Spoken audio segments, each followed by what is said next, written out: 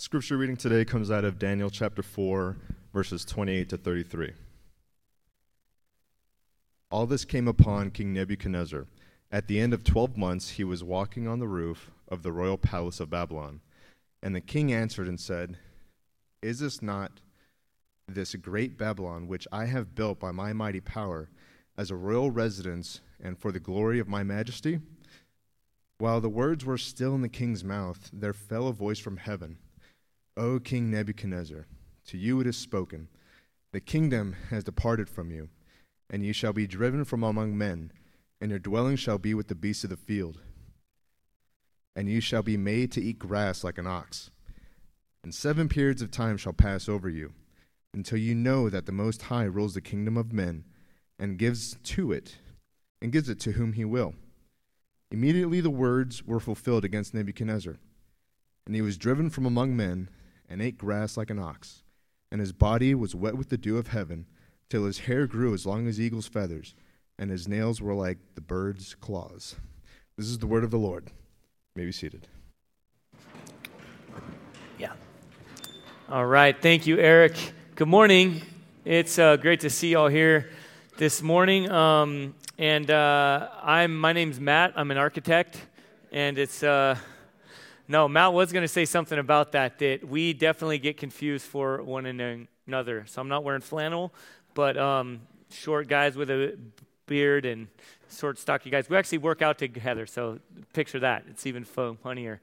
Well, hey, my name is Dave, not Matt, and I'm the lead pastor here at Redemption Tucson, and it's great to be with y'all. If you've never heard me preach, or you came last week, I was not here. I got to preach up at Redemption Peoria, and I just want to give y'all a heads up. I have a stutter. It kind of comes in and out as I go, as I preach, and just want to make sure that y'all know what that is. And we've got a lot to get into, and I know the last time I said that, I meant it, right? We really got into it, right? Preached on nationalism and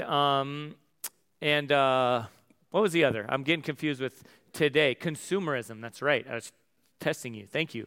Right, we got into it, and then I just peaced out. I was gone for a week. I was like, I'm not coming back for. I got to be up in Peoria, and I'll share some more about that. But yeah, it's just good to be back. And before we get into our time in the sermon, actually, I'm going to invite up a friend, Raul Ortega. Some of you know Raul. So let's go ahead and give him a round of applause as he makes his way up here. Come on up here, Raul. And the reason we're doing this morning and having Raul come up here is we sometimes take note of significant transitions within our church. And so Raul is transitioning, or has transitioned in the sense that he's no longer going to be the custodian, but much more than that, a consistent presence and part of our church on Sunday morning. Raul is the only person from the first Sunday that we launched until about 2 months ago, right?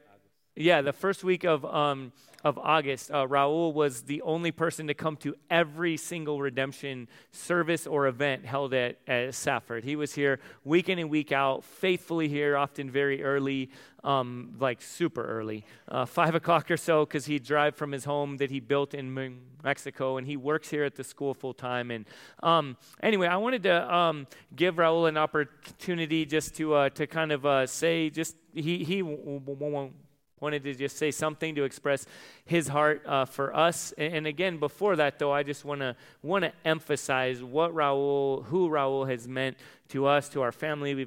Some of us have gotten to spend time with him at his home. He hosted us in Mexico, and it's just been a faithful, encouraging presence here in our church. So, yeah, Raul, did you want to say, I don't know, anything? My name is Raul Ortega. Hold right up here. And I'm very happy. I feel happy because I held to Redemption Church.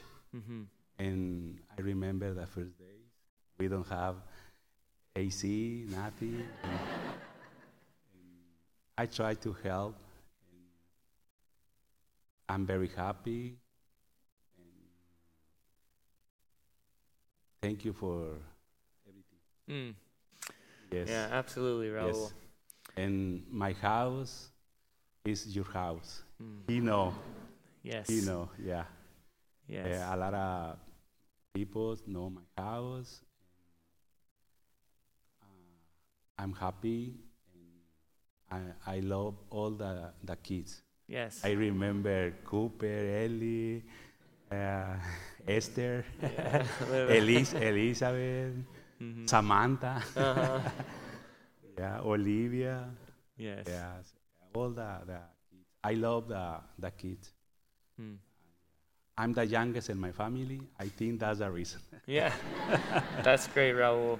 Gracias, thank you. Gracias a usted. Wait, hold on. Un momentito. So we're going to go ahead and pray for Raul.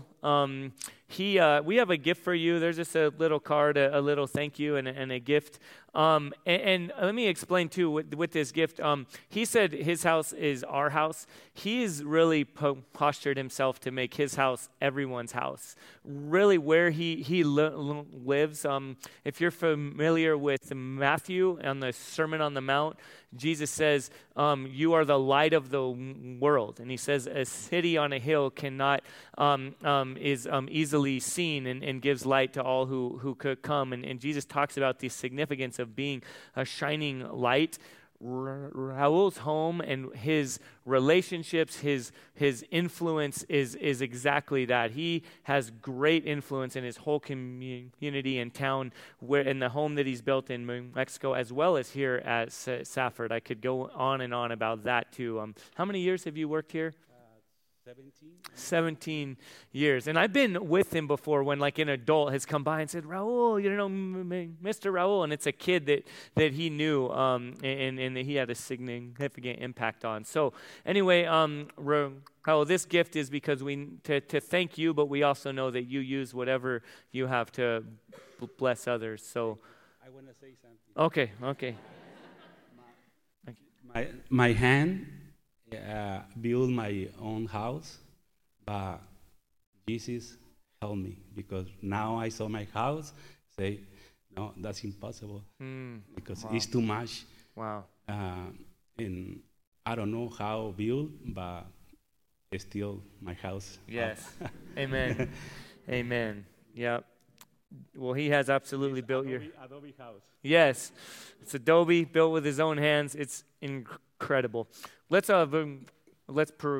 pray. Okay.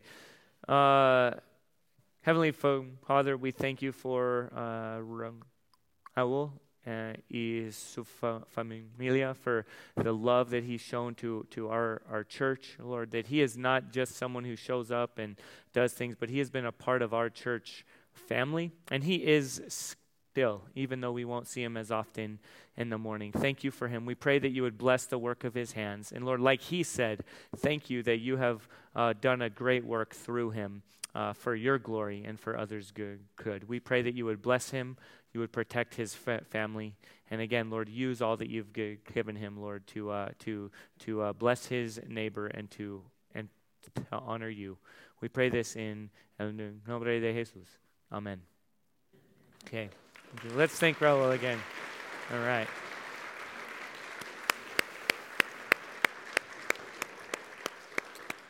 Amen. We do love Raul, and as he said, he's been a huge impact on our church and on lots of the kids especially. He often will say, "I don't know you, but I know your kid."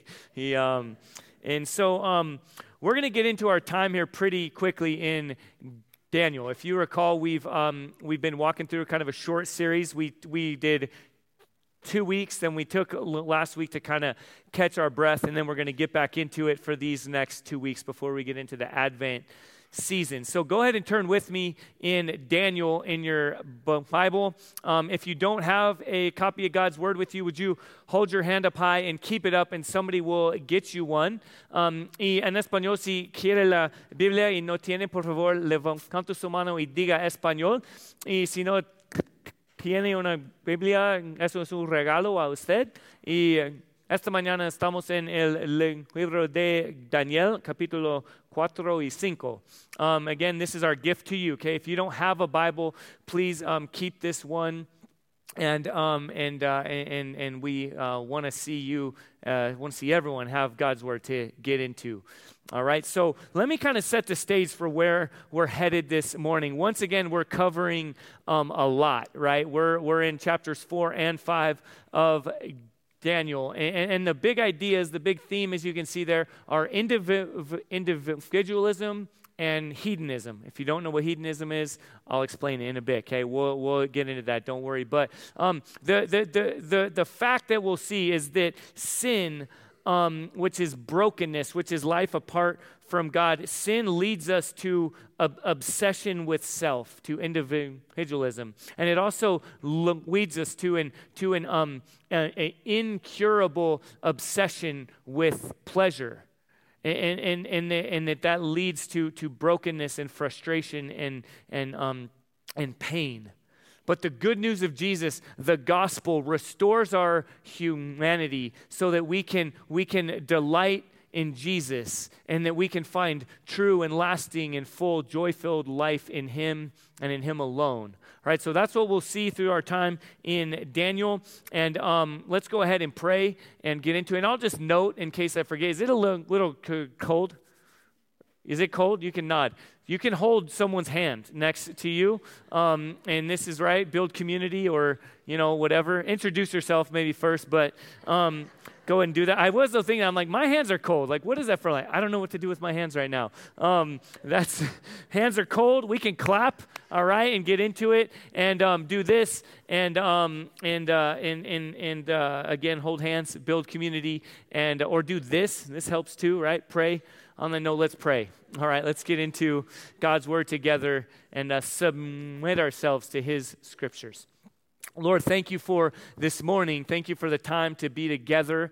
Lord, thank you for a school. Even as Raul said earlier, there have been times when there's no AC or no heat. I'm not sure which one's worse. But we've still, Lord, grown and we've been shaped as your people. And we pray that this morning we would be shaped more and more as your people. As we talked through even earlier this morning in our time of confession and of assurance of grace, that we would lay bare before you, Lord, that you would give us the courage and the hope to come honestly before you and to expose our hearts and to evaluate areas that we've gone astray and the dangerous ways that we've gotten close to falling off from one side or the other. Lord, we pray that we would walk the narrow and difficult path that you've said that leads to life. So, Lord Jesus, we pray these things in your name. Amen. All right, let's get into our time together here as we get into Daniel chapter 4 and we walk through this story that Eric read earlier, right? The big idea that we'll see here is that individualism robs us of our humanity. All right, so remember that our time in Daniel has been like a cultural critique, right? A cultural commentary. That's what it was in that time, that the prophet Daniel, this was written to expose brokenness in the world, in the culture of that day. And then we see that over 2,000 years later, as we submit ourselves to God's word, we see exposed in us ways that we have walked away from God. Okay, so with that, let's pick up in chapter 4, verse 1. King Nebuchadnezzar, to all peoples, nations, and languages that dwell in all the earth, peace be multiplied to you. It has seemed good to me to show the signs and wonders that the Most High God has done for me. How great are his signs, how mighty his wonders. His kingdom is an everlasting kingdom, and his dominion endures from generation to generation. All right, if you missed it, who's writing this letter? Nebuchadnezzar, all right? This guy that, if you've read earlier in the first couple chapters, he is an unlikely source to be writing this part of this, okay? He's writing a firsthand letter. That's what chapter 4 is. To all the peoples, right, that dwell in all the earth, all the nations. What that means is all you punks who I conquered and rule over and have abused and exposed, now let me tell you about God, the one true God in heaven. In many cases, he's saying, the God that you worship, right? The God that I came in and took and invaded his temple and all this stuff, and I took you out of your land, and you were supposedly his people, and now you're here in a different land. Let me tell you how great your God is. All right, so there's irony here. And let me just say this too, as we will get into chapter 5, it doesn't last.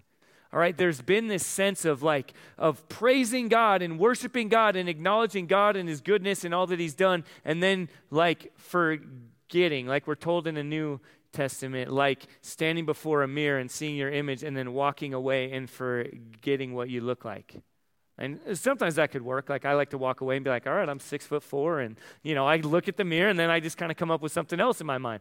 But as we know, it's not always that way, right? Sometimes we walk away and we forget, we need to go back. Well, that idea of forgetting, that's really common here, and that keeps happening to the people of this day. But for this moment where we are, Nebuchadnezzar, and this is toward the end of his life, he's brought to a place of having been humbled. Okay, he's seen God, and he wants to tell everyone else about it. And then he goes in this whole next section, he goes in and he starts to tell the story of how God humbled him.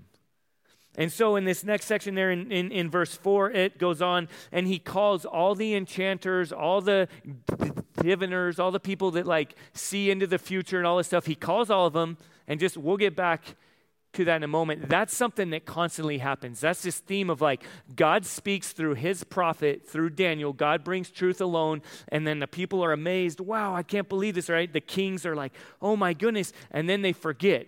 And something else crazy happens, like a dream or some kind of weird experience. And they're like, whoa, call everybody back in here. All the different religions, all the different gurus, different people, bring them back in here. And then when they can't answer and they look for help and answers everywhere else, they're like, oh yeah, that one guy, the one God that has shown up time and time again, bring him back in here. All right, so that's what happens, because he has this dream. And he calls everyone else, and then finally Daniel comes.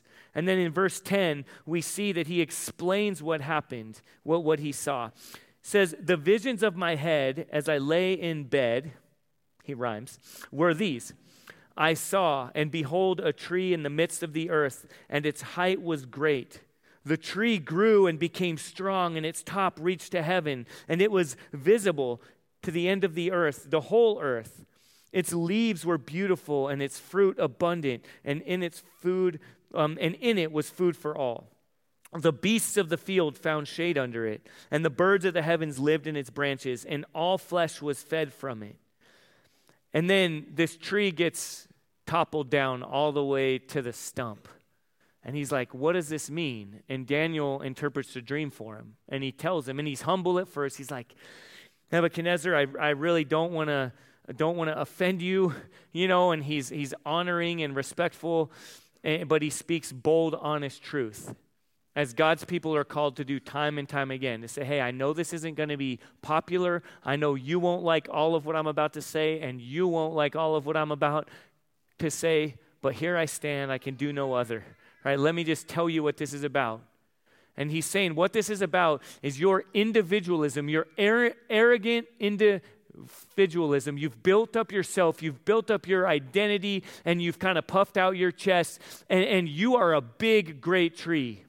But God's got a bigger axe, all right? And God's going to bring you down to size because you have sought to assert yourself above God, and you've tried to declare that you are so great, and you have turned away from him, and God's going to humble you, and God's going to bring you down. And he goes on and he tells him what we read earlier, right? He says you're going to go out in the fields, and you're going to be like this wild beast, and we'll get into all that. But let me talk for a minute as we get into this. What God's calling out here is, again, this arrogant individualism. So what is that and what is it not? Okay, first of all, to have an individual identity, to understand who you are as a person, as an individual, is not in and of itself a bad thing. Okay, this isn't, don't have any understanding of what it means to be an individual. Just forget yourself, and the opposite of that is communalism. Or similar, the idea of kind of communism or socialism, right? We talked about nationalism a couple of weeks ago. The answer isn't socialism, communism. Just forget yourself, forget the individual, find yourself in the greater whole. In a nutshell, in a sense, you don't matter, all right? And just the people at the top who are keeping the whole together, they really matter. And you just do your part. You're just a cog in a wheel. Well, God's word doesn't affirm that at all. God's word gives incredible integrity to every individual. Right? I just got to preach last week up in Redemption Peoria, and they're walking through 5 weeks of the solas, which is the onlys or the alones. And some of you know the Protestant Reformation. This was a time that God used to kind of recapture and reestablish the importance of the individual. Right, because people were being abused because they were just thrown into a big lump of everyone, and it didn't matter. Hey, it doesn't matter if you're abused or if you're not happy or your standing with God doesn't really it doesn't really matter. Jesus didn't really do anything for you specifically and pointedly, as long as you kind of keep propping up the powers that be. And so the solas are that one is justified, right? One is given integrity and forgiveness and reconciliation with God by grace alone, through faith alone, in Christ alone, according to the scriptures alone, for God's glory alone.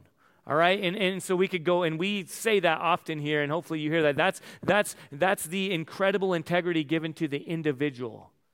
Everyone, no matter who you are, no matter your socio and economic background, your ethnic background, no matter if you think you're at the top of the food chain or at the very bottom, wherever you are, who you are, your worth and your value and your acceptance is given by grace alone, through faith alone, in Jesus Christ alone, according to the scriptures alone, for God's glory alone. Okay, so to be an individual, to have an individual identity is good. But the ism is really bad. Okay, when celebration of self, when obsession with self, when worship of self now becomes the orienting reality that defines every other aspect of life, that's where we go astray. That's not being created in God's image. Okay, God's image bearers are individuals who come together as a community, as a people who reflect God in all that we do, in our identity, in our purpose, in our work, right? As we just heard about earlier, and all that we do is meant to find ourselves in who we are as God's people. And then again, earlier I talked about the 5 solas, right? God's restored people through faith in Jesus. But where we go astray is what Nebuchadnezzar does. So again, just some more historical background, because we live in this world, all right? As we've said before, it's like we're swimming, it's like we're fish in a fishbowl, swimming in arrogant individualistic waters, and we don't even acknowledge it. It's like, yeah, that's just life, right? Like, just do you, all right? Or in the 1600s, French philosopher René Descartes, right, said, "I think, therefore I am." All right, so at the same time that the Reformation was happening and the important dignity given to individuals, this other movement, the Renaissance, around the same time, around like the late 1400s through the 1700s, was this effort, this movement was going that was like, again, you could kind of sum it up by saying, you do you. Do whatever you want to do. It's all about you. Whatever you think, whoever you think you are, whatever you want to make out of life, you do it, right? Pull yourself up by your bootstraps, kind of make a name for yourself. Whoever you have to climb over and step on to build up your life or to protect your own or whatever, right? Like, do it. That's all that matters.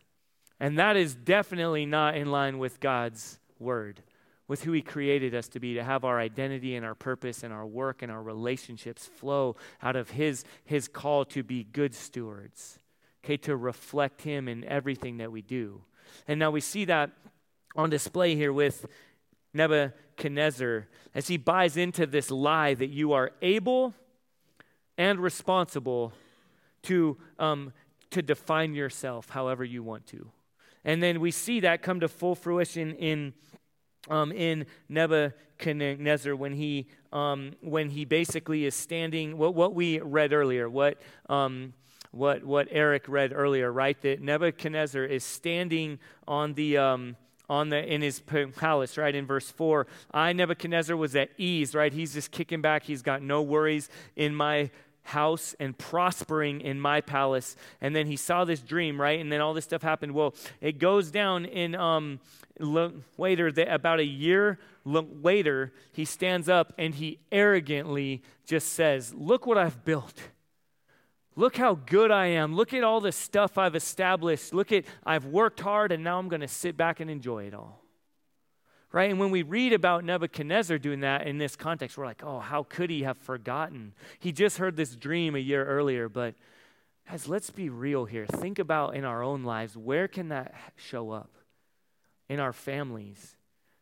All right, my kids this morning, we were kind of praying, having a little time together. We had a pretty rough morning. I won't get into all that, or I did more. They were ministering to me. And we're there at the table, and one of my kids prayed and thanked God for a dad who sat at the table and explained scripture to him and stuff. And man, I've blown it within the last 24 hours multiple times.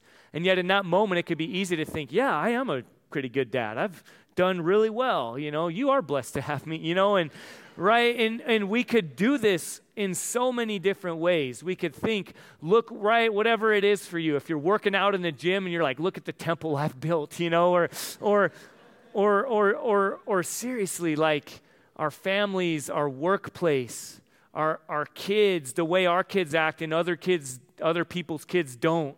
Right, or the nutrition that we get and that we feed ourselves with, and other people don't. We judge the people in the McDonald's drive-thru or whatever until you have a bunch of kids, and then you're like, "Thank God for McDonald's." I take it all back. Right, Happy Meals all day. Right, or whatever it is, or just honestly our church.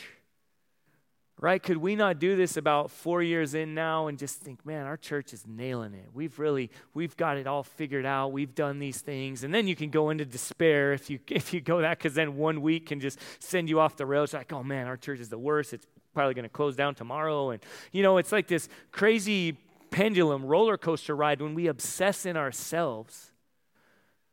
And God sometimes severely calls us back to himself. He humbles us like he did here with Nebuchadnezzar. Because what happens is when we try to assert ourselves above God, or we try to establish ourselves apart from him, we try to establish our identity and our purpose outside of being image bearers in him, we lose our humanity. Okay, you see this picture in Nebuchadnezzar, which is a kind of a similar picture to Genesis 3. When Adam and Eve bought into the lie, hey, if you just step outside of God's shadow, you'll really be set. You'll really be able to thrive and to flourish. And the result is shame and brokenness and lack of trust, lack of power, lack of fulfillment. In Nebuchadnezzar's place, he tries to become non-human, to assert himself like a god, to be like a god. And what ends up happening is he becomes like an animal. He's eating grass, his hair grows out, and his fingers are long, and he's growling and foaming. And it's this ridiculous picture, which again should be a reminder to us of what it looks like to try to find ourselves, that arrogant individualism robs us of our humanity. Okay, but the good news of Jesus, the gospel, is that we find ourselves in him, that we are most truly human when we are submitted to who we are, who God designed us to be, that our identity and our purpose and our life would flow from our relationship with him, a dependence upon him. Okay, dependence upon God through faith in Jesus makes us most fully human. And at the end of this thing, Daniel says, or in Daniel chapter 4, verse 37, Nebuchadnezzar kind of sums it up. His reason is restored, his eyes are opened, his ears are opened, his heart is softened. And he says, now I, Nebuchadnezzar, praise and extol and honor the King of heaven, for all his works are right and his ways are just. And those who walk in pride, he is able to humble. Those who build themselves up, who prop themselves up arrogantly, embrace individualism, who live in pride and say, I want to do it my way, God, he's able to humble. He's like, guys, trust me. All right, I was out there. I don't want to, thankfully, no one had, Instagram back then, or else people would have taken pictures of me, but I was crazy. Okay, God will humble you, and God can humble you. But again, the good news of the gospel, we were in Ephesians for like a year. In Ephesians chapter 2, if you remember, apart from God's intervention, we're by nature children of wrath. But the good news is that we're restored through faith in Jesus, through his life, death, and resurrection. Submitting to the will of the Father, we find ourselves, our humanity is restored, not as independent, supposedly powerful individuals, but as children, as dependent beings in a relationship of trust, of where we find ourselves, where we're provided for by God. In Matthew chapter 5, verse 3, where Jesus begins his famous Sermon on the Mount, he says, blessed are the poor in spirit, for theirs is the kingdom of heaven. To be poor, impoverished, to have nothing else to cling to have not a job or a family name or an identity or an image or relationships or a position or whatever it is. I don't find myself in any of that. I don't have a check to cash at the bank except for who I am in Christ and what he's done for me. I'm poor in spirit. The gospel restores our humanity. But in chapter 5, the cycle continues. All right, Nebuchadnezzar, and let me just say this too for a moment. In chapter 5, we'll start to read a new character, Belshazzar, and that's Nebuchadnezzar's son. And this story, just like if you were with us a couple years ago when we walked through Judges, right, and this cycle that continues where one generation fails to pass on the good news of the gospel to the next generation. And the next generation, what it means to be God's people, who we are to be in his identity, right? It's like a toilet bowl, if you remember. Hopefully you'll never forget that, right? So we should be getting toilet bowls tattooed on our arms here to remind us, right, of the destructive cycle. Where's Jake? Jake, I know you'll do it, right? Someone here, some of you guys have got some tattoos and are looking for new ideas, right? This cycle that continues where it gets worse and worse, where God, through his grace, severely restores us and calls us back. He judges us and brings us back to who we are as his people, and then we forget. And we forget to tell our children and their children, and then the cycle continues, and it gets worse and worse. Well, that's what happens here, as now we see hedonism stealing God's people's joy. Okay, so let's read this. We're going to read the first 7 verses in chapter 5, and just to kind of set the scene, set the tone here of what's going on, okay? So remember what we just ended with, right? This worship, this proclamation of praise that God is the one true God, the King of heaven, and that he is able to humble those who walk in pride. Next chapter 5, verse 1. King Belshazzar made a great feast for 1,000 of his lords and drank wine in front of the 1,000. Belshazzar, when he tasted the wine, commanded that the vessels of gold and of silver of the temple in Jerusalem be brought, that the king and his lords, his wives, and his concubines might drink from them. Then they brought in the golden vessels that had been taken out of the temple, the house of God in Jerusalem. And the king and his lords, his wives, and his concubines drank from them. They drank wine and praised not the one true God in heaven, who we just heard about, the gods of gold and silver and bronze and iron and wood and stone. These idols, these false gods, straight up these demons. Okay, these ideas, these elements that we now orient our lives around, that we now think, oh, gold and silver, and this is where life is really found. Pleasure, just bring it all around. Oh, you know what? The gods, these false gods that provide these things, let's have them all here right now. And no acknowledgement to the fact that these were vessels that had been consecrated and set apart to be used for worship of the holy and righteous God of heaven, the one who his people had to come before humbly and worshipfully in the temple in Jerusalem, right? Well, that was ransacked, and these vessels are now used. And again, arrogant, individualistic hedonism. In fact, in a mockery of God and his goodness and his creation. Let's just use all this stuff to just soak it up and consume. Okay, so that's the image there, and it's important that it says all his lords and his wives, his multiple wives, his concubines. This would be meant to set our minds off that all these people are unclean, and they're just sitting back with their feet up on the table, just using all of God's vessels and just mocking him for instant gratification and pleasure. So that's what's going on, and then it continues there.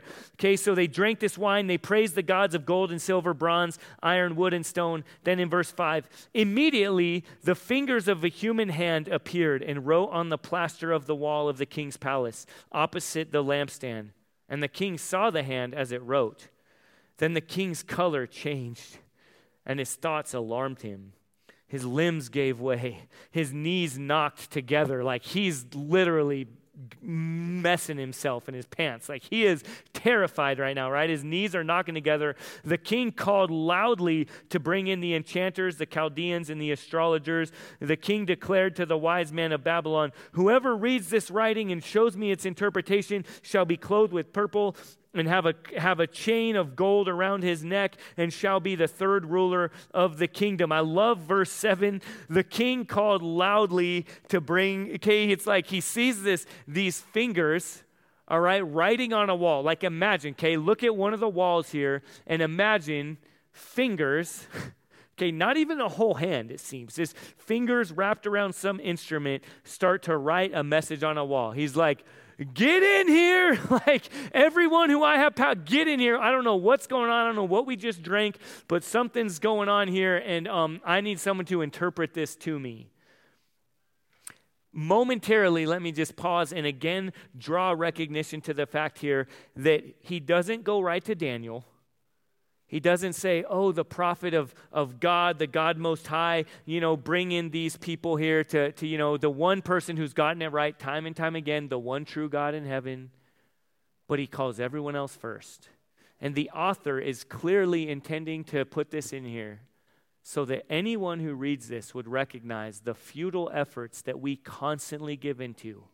We find ourselves struggling. We're like, what's going to meet my need? Oh, this article, this fad diet, this exercise, this way to look at yourself, this, routine that I go through. Everything else here is going to help me get out of this. Oh, that's not working. Oh, shoot, maybe I should probably go to God's word. Maybe I should ask for prayer right after I've tried everything else and it hasn't gotten through. Again, those things, right? Calling your doctor, calling friends, asking for advice, it's not bad stuff. But when that's our first flinch, and then our last ditch effort is, well, maybe God could do something. I don't know, I'll kind of throw that on there. I'll slap a prayer on it at the end of it. Okay, this is put in there meant to show us that's a human condition. It's a propensity to look everywhere else for help. And then finally, when nothing else fulfills, when nothing else satisfies, we go before God.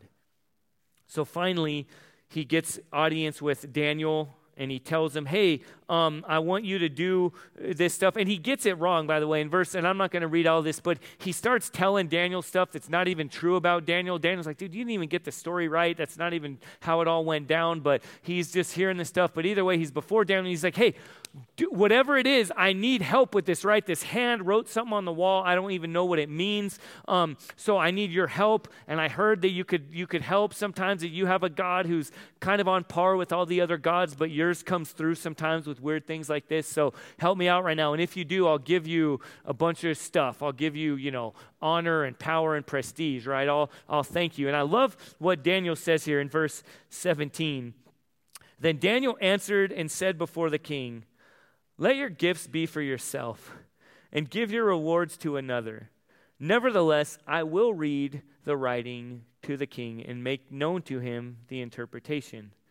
He's sassy, right? Daniel's like, I'm getting sick of this routine, all right? I don't want you, keep your gold, keep your rewards, keep your purple, all right? I don't even like purple, all right? Just, no, purple in that time meant like royalty and power, okay? And so he's like, I don't want your power. You don't have all the power, but I will tell you what your dream means. And he goes on and he explains the dream. And he's essentially saying here, listen, you've made it seem like your whole position, God's given you a position, all right? Your dad got it right finally at the very end of his life. He understands that God is God alone, that he is the king of heaven, and that his position as a king was to be found under God and his purposes, right? He experienced that God can humble you. And yet you have now taken it, you've forgotten that if you were ever even told it in the first place, and you've just tried to make it all about you and your pleasure. Well, here's what's going to happen. And he goes on and explains what was written on the wall, and he essentially says, in the end, your kingdom is going to be divided, and you're going to be killed. Now, just pause there for a moment, okay? Imagine Daniel, all right? This guy seemingly has all the power in the world. This is like your boss, the president, and your mother-in-law all in one, all right? This is like the most powerful people in your world right now, okay? He's sitting there, and he's like, but hear me, okay, for a moment here. Think about this. Again, to stand firm on God's word and to proclaim boldly, still humbly, but boldly and clearly the truth of God is almost never popular. All right, we talked about this a couple weeks ago. I don't need to get into it too much, but in our current climate today, to stand firmly on the truth of Jesus and on the good news, on his good news and the fullness of his kingdom, right? And we walked through those like 5 things that identified the early church, and we talked about how that can be a lens through which we evaluate our faithfulness as his people today. And remember the list, no one would celebrate everything on that list except for God's people. All right, the first 2 things, the left really would say, yes, hear, hear, right? And then the last 2, they'd be like, no, we're not really into that. That doesn't really fit our agenda. Well, the last 2 things would really fit the right, and they'd be like, yes, hear, hear, amen. And then the first 2 things, like, no, that doesn't really fit it. We kind of explain that stuff away, right? But to stand firm and as God's people, to be a faithful witness, to have a faithful presence as exiles in a foreign land, means that you're really not popular with anyone. Okay, and yet you see that because God has been faithful to us, we can and are called to remain faithful to the calling he has given us, to be heralds of his good news, even when it's not popular. And we see that displayed in Daniel. And he calls out this hedonism. Before we wrap up, again, I told you I would just define hedonism. What is hedonism? Okay, we've seen it, but it's essentially, I think we have it up here, but it's essentially this. It's a school of thought that argues that the pursuit of pleasure and intrinsic goods are the primary or most important goals of human life. All right, I want to get what I can get right now, whatever's going to satisfy me, whatever's going to give me instant gratification, consequences or calling or covenant or commitment. That stuff doesn't really matter. Whatever's going to meet my needs right now, that's what I'm gonna do, because that's really, in the end, that's the whole purpose of life. Okay, and if you're more of a picture person, you're not really a definition or word thing, you want to like, what's going to help you think of hedonism? This is what helps me think of hedonism. This guy right here. That's a dog, by the way, if you're not sure, if you think it's a rat. That's our dog, Sherman. And don't be fooled. He's not as cute in his heart as he is outwardly. This dude lives for individualistic hedonism, all right? Everything is about him, and he will take whatever he can get no matter who's going to get hurt. Now, I got one of my kids in here. I love our dog. I don't abuse him or anything, okay? Don't call anyone on me.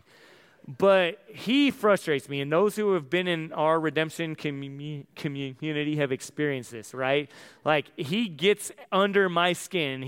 We put him in his little cage, and he starts whining. Why? Because he wants to be in community? And no, because he wants to go and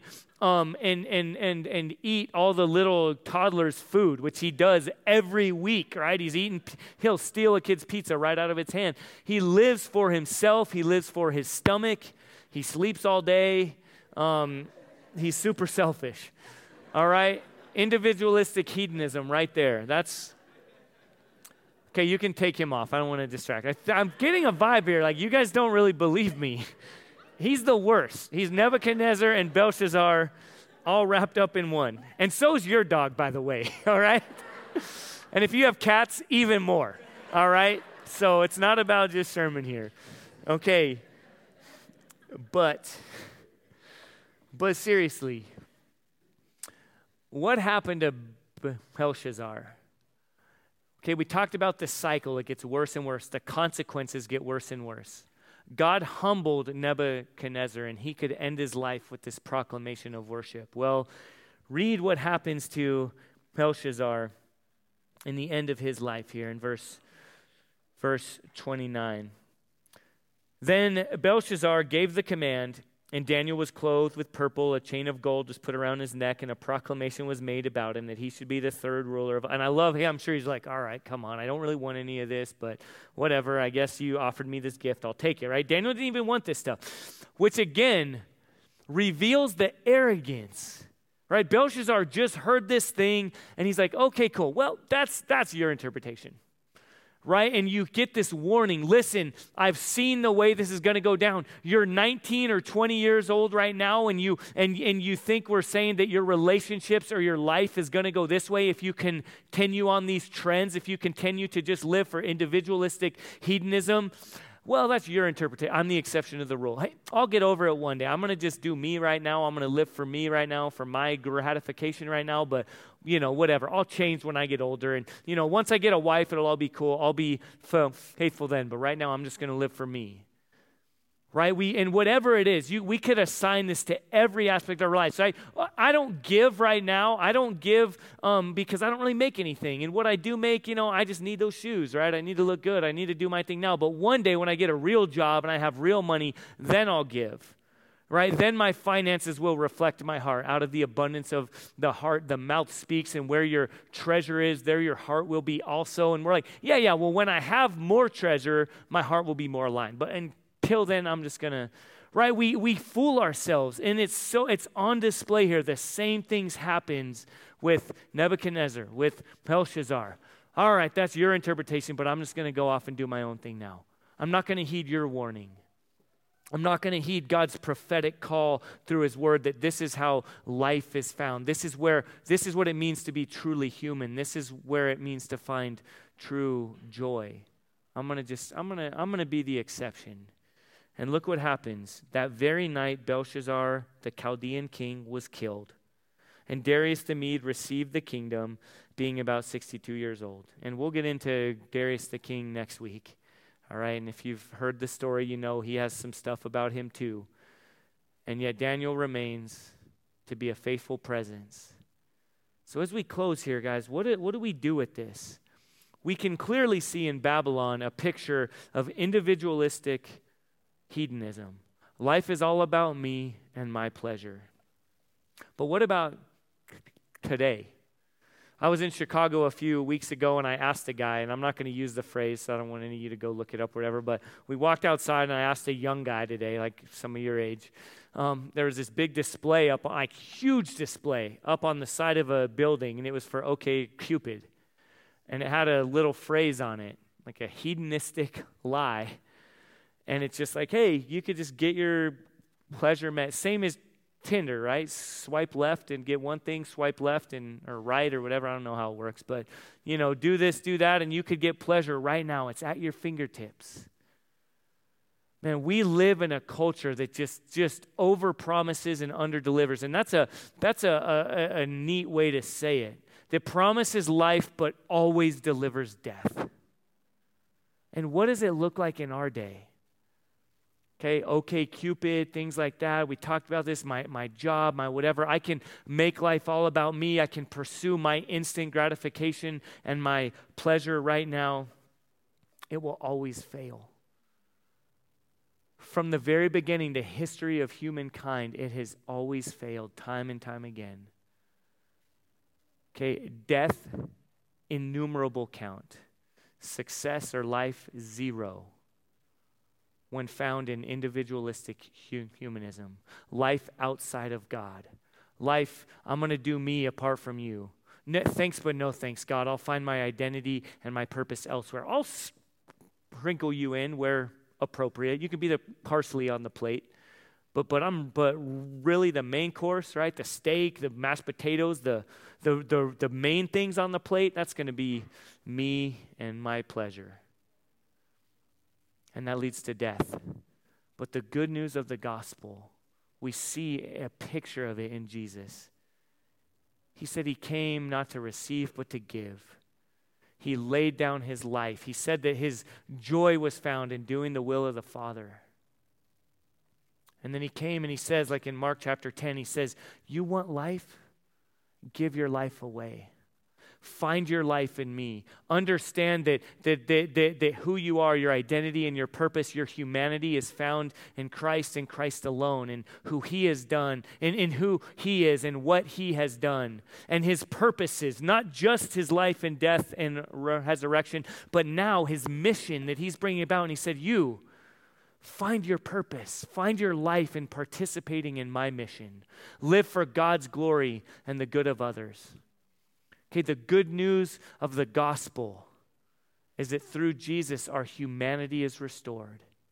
And in him and in him alone, we can find life, pleasure, joy, hope, meaning, purpose. That's the gospel. Let's pray together. Heavenly Father, thank you for this time together. Thank you for your word. Lord, we want to find ourselves in you.